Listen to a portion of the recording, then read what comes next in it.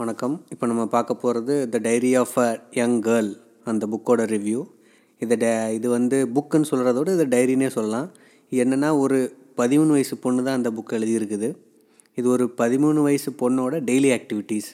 ஒரு சின்னதாக ஒரு லெட்டர் மாதிரி எழுதி ஒரு ரெட் கலர் டைரியில் இது வந்து எழுதி வச்சுருக்குது.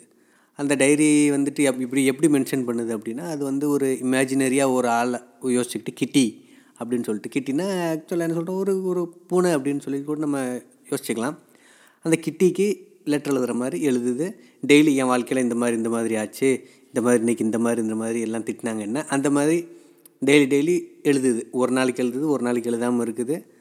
இந்த மாதிரி இது எழுதுகிற சின்ன ஷார்ட் நோட்ஸ், ஒரு பேராகிராஃப் எழுதும், இல்லை ஒரு நாளைக்கு ஒரு 2 பேராகிராஃப், இவ்வளோ தான். இதை வந்து ஒரு டைரியாக வந்து இவங்க வந்து ரிலீஸ் பண்ணியிருக்கிறாங்க. இந்த டைரி எழுதின டைம் எப்போ அப்படின்னு பார்த்தீங்கன்னா, இது வந்து இந்த ஹிட்லர் வந்து ஜெர்மனியில் வந்து ஜெயிச்சு இருந்து அதுக்கப்புறம் நெதர்லாண்ட்ஸை வந்து ஆக்குப்பை பண்ணும்போது அந்த டைரி வந்து இந்த பொண்ணு எழுதியிருக்குது. இது எப்படி அப்படின்னா, ஹிட்லர் வந்துட்டு ஜெர்மனியில் வந்து வின் பண்ணி எலெக்ஷனில் ஜெயிச்சு ஆட்சியை பிடிச்ச போது அங்கே இருந்த ஜூஸில் ஒன் ஆஃப் த ஜூஸ் வந்து இந்த ஃப்ராங்க் ஃபேமிலி இவங்க என்ன பண்ணிடுறாங்க, ஜெர்மனிலேருந்து நம்ம இங்கே இருந்தால் நம்மளுக்கு ஆபத்துன்னு சொல்லிட்டு ஜெர்மனிலேருந்து நெதர்லாண்ட்ஸ்க்கு போயிடுறாங்க, குடியேறிடுறாங்க. நெதர்லாண்ட்ஸில் போய் ஒரு சின்ன ஒரு கம்பெனி ஆரம்பித்து அதில் வந்து கம்பெனி நடத்திட்டு வராரு. சந்தோஷமாக தான் இவங்க லைஃப் போயிட்டுருக்குது. ஆனால் அந்த ஹிட்லர் என்ன பண்ணால், திரும்ப நெதர்லாண்ட்ஸையும் ஆக்குப்பை பண்ணிட்டான். சண்டை போட்டு நெதர்லாண்ட்ஸ் ஆக்குப்பை பண்ணும்போது டச் கவர்மெண்ட் சரண்டர் ஆகிடுச்சு. இப்போ இவங்க வந்து ஆம்ஸ்டர்டாமில் வசிச்சுட்டு இருக்கிறாங்க.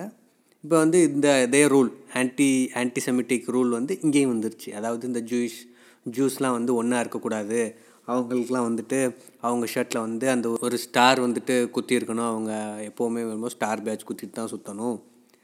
அப்புறம் அவங்க வந்து ஜூயிஷ் ஸ்கூல்ஸில் தான் படிக்கணும், நார்மல் ஸ்கூல்ஸில் இந்த நார்மல் பீப்புளோட கிறிஸ்டியன்ஸோட அவங்க வந்து படிக்கக்கூடாது, அப்படிங்கிற மாதிரி நிறைய ரூல்ஸ் எல்லாம் அவங்க வந்து போட ஆரம்பிக்கிறாங்க. அப்போது இவர் ஃப்ராங்க், இந்த பொண்ணோட அப்பா, ஆன் ஃப்ராங்கோட அப்பா, அவர் என்ன பண்ணுறாரு, அவருக்கு ஒரு டவுட் வந்துடுது. சரி, அடுத்து நம்மளையும் ஒரு நாள் கூட்டிகிட்டு போய் கான்சன்ட்ரேஷன் கேம்பில் வச்சுருவாங்க, நம்ம ஃபேமிலியையும், அதுக்குள்ளே நம்ம வந்து இங்கேருந்து மாறி போயிடணும், எங்கேயாவது போய் ஒளிஞ்சிக்கிறோம் அப்படின்னு சொல்லி நினைக்கும்போது இவர் என்ன பண்ணுறாரு, இவர் கம்பெனியை வந்து யாருக்குன்னே கம்பெனிலாம் வந்து ஜூஸ் வந்து கம்பெனிலாம் ஹோல்டு பண்ணக்கூடாது, நீங்களாம் கம்பெனி யாரும் நடத்தக்கூடாது, ஜூஸ்லாங்கிற ரூல் வரும். இவர் என்ன பண்ணுறாரு, ஒரு கம்பெனியை வந்துட்டு இன்னொரு 2 பேர்த்துக்கு அசைன் பண்ணிடுறாரு, எழுதி கொடுத்த மாதிரி கொடுத்துட்டு அவர் வந்து பேக்ரவுண்டில் இருந்து சைலண்ட்டாக அதை வாட்ச் பண்ணுற மாதிரி அந்த மாதிரி எழுதி கொடுத்துருக்குறாரு. இப்போது இந்த ஆன் ஃப்ராங்கோட அக்காவை ஒரு நாள் வந்து விசாரிக்கிறதுக்கு 2 போலீஸ் ஆஃபீஸர் யாரோ வராங்க. ஸோ இவங்க அப்பா என்ன பண்ணிடுறாரு, ரைட்டு, இதுக்கப்புறம் நம்ம இங்கே இருக்கக்கூடாது, நம்ம ஹைடிங்கில் போயிடும்னு சொல்லிட்டு அவர் கம்பெனிலே பேக் சைடில் ஒரு சீக்ரெட் அனெக்ஸ்ன்னு சொல்லிட்டு ஒரு இடம், அந்த இடம் நிறைய பேர்த்துக்கு அங்கே வேலை பார்க்குறவங்க யாருக்கும் தெரியாது, இவங்க அப்பாவுக்கு மட்டும், இன்னொரு சில பேர் பழைய ஆட்களுக்கு மட்டும் தெரியும். ஸோ ஓகே, நம்ம அந்த சீக்ரெட் அனெக்ஸில் போய் நம்ம இருந்துக்குவோம், வார் முடிஞ்சதுக்கப்புறம் நம்ம வந்து ரிட்டர்ன் வரலாம் அப்படின்னு சொல்லிட்டு இவங்களோட இந்த பிளான் பண்ணி இவங்க என்ன பண்ணுறாங்க, இவங்க அப்பா அந்த ஆன் ஃப்ராங்க் வீட்டில் வந்து ஃப்ராங்க்கு, அவரோட ஒய்ஃபு ஆன் ஃப்ராங்க்கு, அப்புறம் அவங்க அக்கா மார்கட், இந்த 4 பேரும் போய் தங்குறாங்க. தங்கும்போது என்ன ஆகுது, இவங்க கூட இவருக்கு தெரிஞ்ச இன்னொரு ஜூஸ் ஃபேமிலி, அந்த ஜூஸ் ஃபேமிலி பேர் வந்து வேண்டான். அவங்க வேண்டான், அவரோட ஒய்ஃபு, அவரோட பையனுக்கு ஒரு 15 வயசு இருக்கும். அவங்களும் இவங்களோட வந்து அந்த சீக்ரெட் அனெக்ஸில் தங்குறாங்க. ஸோ இவங்க இத்தனை பேர்த்துக்குள்ளே என்னெல்லாம் சண்டைகள் வருது, இந்த பொண்ணுக்கிட்ட யார் எப்படி பிஹேவ் பண்ணுறா, இந்த பொண்ணுகிட்ட யார் வந்து வம்புழுக்கிறாங்க, யார் கேலி பண்ணுறாங்க, அவங்க அம்மா எப்படி இந்த பொண்ணை ட்ரீட் பண்ணுது, அவங்க அப்பா எப்படி ட்ரீட் பண்ணுறாரு, என்னை வந்து எல்லாருமே சின்ன பிள்ளையாவே நினச்சிட்ருக்குறாங்க, எல்லா பிரச்சனைக்கும் என் மேலேயே வந்து குறை சொல்கிறாங்க. அதாவது ஒரு 13 வயசு பொண்ணு எல்லாருமே என்னையே திட்டுறாங்களே அப்படின்னு யோசிக்குவேன். அந்த ஒரு ஃபீலிங்லேயே இந்த டைரி எழுதியிருக்குது.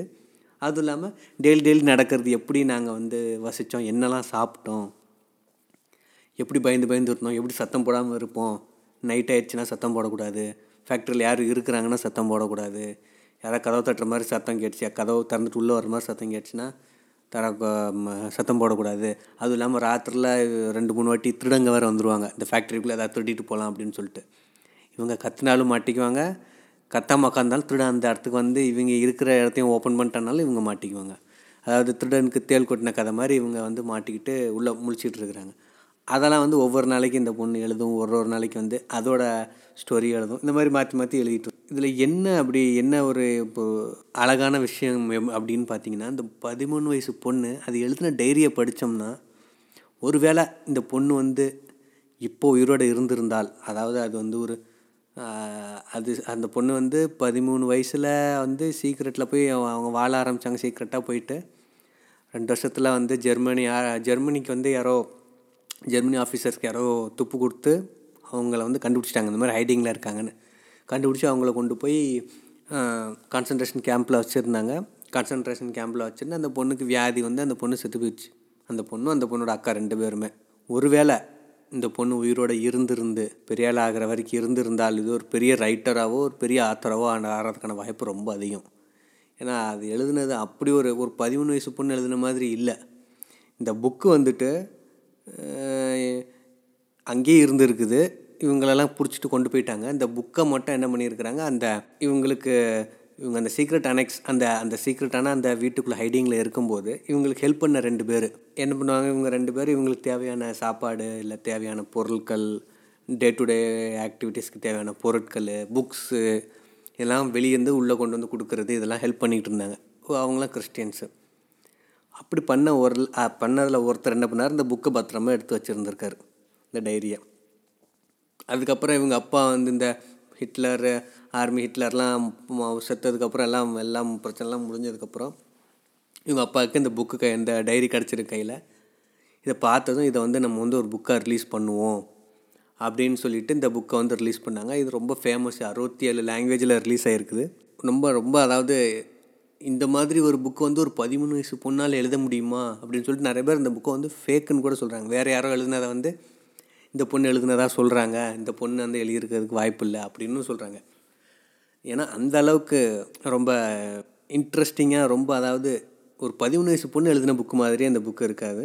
இந்த புக்கோட எண்டிங் பார்த்திங்கன்னா அப்படியே அப்ரப்டாக எண்ட் ஆகும். ஏன்னா இது வந்து டைரி தானே, இது வந்து அவளோட ஃபுல் ஸ்டோரியும் எழுதலை. இது வந்து டைரி தான். இன்றைக்கி எனக்கு இந்த மாதிரி ஆச்சு, நாளைக்கு இந்த மாதிரி ஆக போகுது, அடுத்த நாளைக்கு இந்த மாதிரி ஆச்சு, இந்த மாதிரி 2 பேர் வந்தாங்க, திருடங்க வந்தாங்க, கதவை தட்டினாங்க, திறந்துட்டு இருந்தாங்க, எங்களால் எதுவும் பண்ண முடியல, இந்த மாதிரி தானே எழுதுறதுனால திடீர்னு ஒரு நாள் வந்து என்ன ஆகுது, அந்த டைரி அப்ரப்டாக ஒரு நாளில் ஸ்டாப் ஆகிடுது. ஆனால் நம்மளுக்கு எண்டிங் தெரிஞ்சனால அந்த லைஃப் எப்படி ஆகிருக்கும் அப்படின்னு அதை யோசிக்கும் போதே மனசு வந்து ரொம்ப ஹெவியாக ஃபீல் ஆகுது. இந்த புக்கு கண்டிப்பாக படிங்க எல்லாருமே, ரொம்ப இன்ட்ரெஸ்டிங்காக இருக்கும். நீங்கள் வந்து ஒரு நாளைக்கு 5 மினிட்ஸ் ஸ்பெண்ட் பண்ணால் கூட போதும், ஒரு டைரி படிச்சிடலாம். அதை எழுதுனால ஒரு நோட், 1 டேயோட நோட்டு நீங்கள் படிச்சுட்டு நெக்ஸ்ட் டேக்கு நெக்ஸ்ட் நோட்டை நீங்கள் வச்சுக்கலாம். ரொம்ப சிம்பிளாக தான் இருக்குது. ட்ரான்ஸ்லேஷனும் ரொம்ப சிம்பிள் ட்ரான்ஸ்லேஷன்லாம் இருக்குது புக்ஸு. காம்ப்ளெக்ஸான ரைட்டிங்லாம் எதுவும் கிடையாது, பட் இன்டெலிஜென்ட் ரைட்டிங் இது. கண்டிப்பாக இந்த புக்கை படிங்க. நன்றி.